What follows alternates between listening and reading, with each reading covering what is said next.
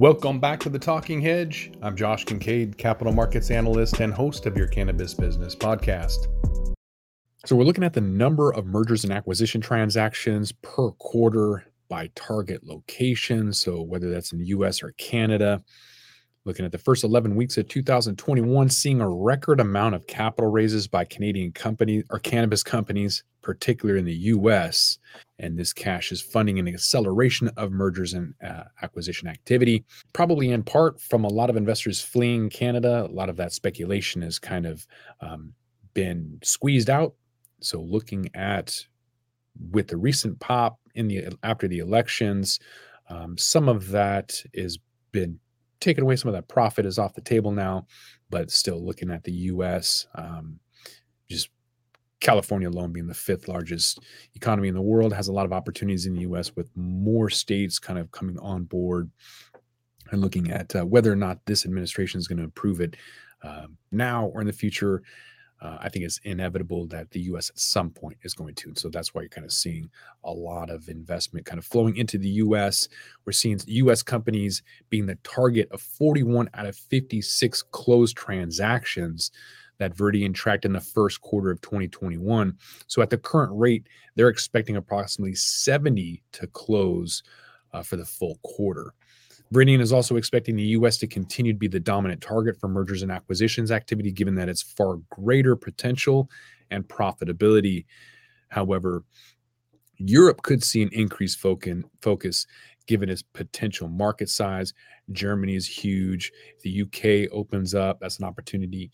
Eastern Europe, countless folks. So lots of good things. We could probably see some of what that might look like if or when Mexico opens up, legalizes, and then all of Latin America follows. I think we'll see similar numbers in Europe. But again, there's a lot of folks out there. So mergers and acquisitions in the cultivation and retail sector, that's expanded significantly from 2020, but the sector accounted for only 32% of transactions in the first quarter of 2021. That's the smallest percentage of any quarter since they started tracking that. And so that's interesting because MSOs have been the dominant investor preference since late 2018, all of 2019, all of 2020, multi-state operators. You saw what happened with MedMen. That was a lot of hype, and it just crashed and burned into a giant dumpster fire. So some of the better strategies of the seed to sale, vertically integrated opportunities, producers, processors, retailers, that's kind of the new model. That's why people are kind of staying away from Washington State and looking at other areas like California, Colorado, and then new emerging markets that offer all of those. It's just a better opportunity. So cultivation and retail have been kind of left aside.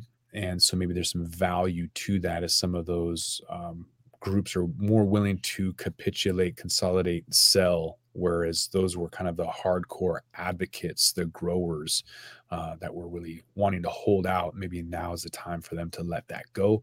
Not really sure, but I do know that there's an over investing in commercial real estate, and I think a lot of people are expecting that to correct. Commercial property has never been more expensive, and yet you look at San Francisco and Manhattan and all of these available blocks and blocks of real estate. So you look at collateralized mortgage-backed securities and all these other debt instruments that are repricing and not looking very safe. Therefore, maybe some of these investors are looking outside of REITs, real estate investment trusts, and looking more at cultivation retail in the U.S. with some, speculation behind that. So they're going to expect to see it normalize over the quarter or the year as multi-state operators or MSOs are increasingly using M&As to build out cultivation and retail in newly open markets. We're seeing a lot of sale leaseback options where they'll go in, an MSO will go in and buy property, plant, and equipment, and immediately sell that to a lender and then lease it back.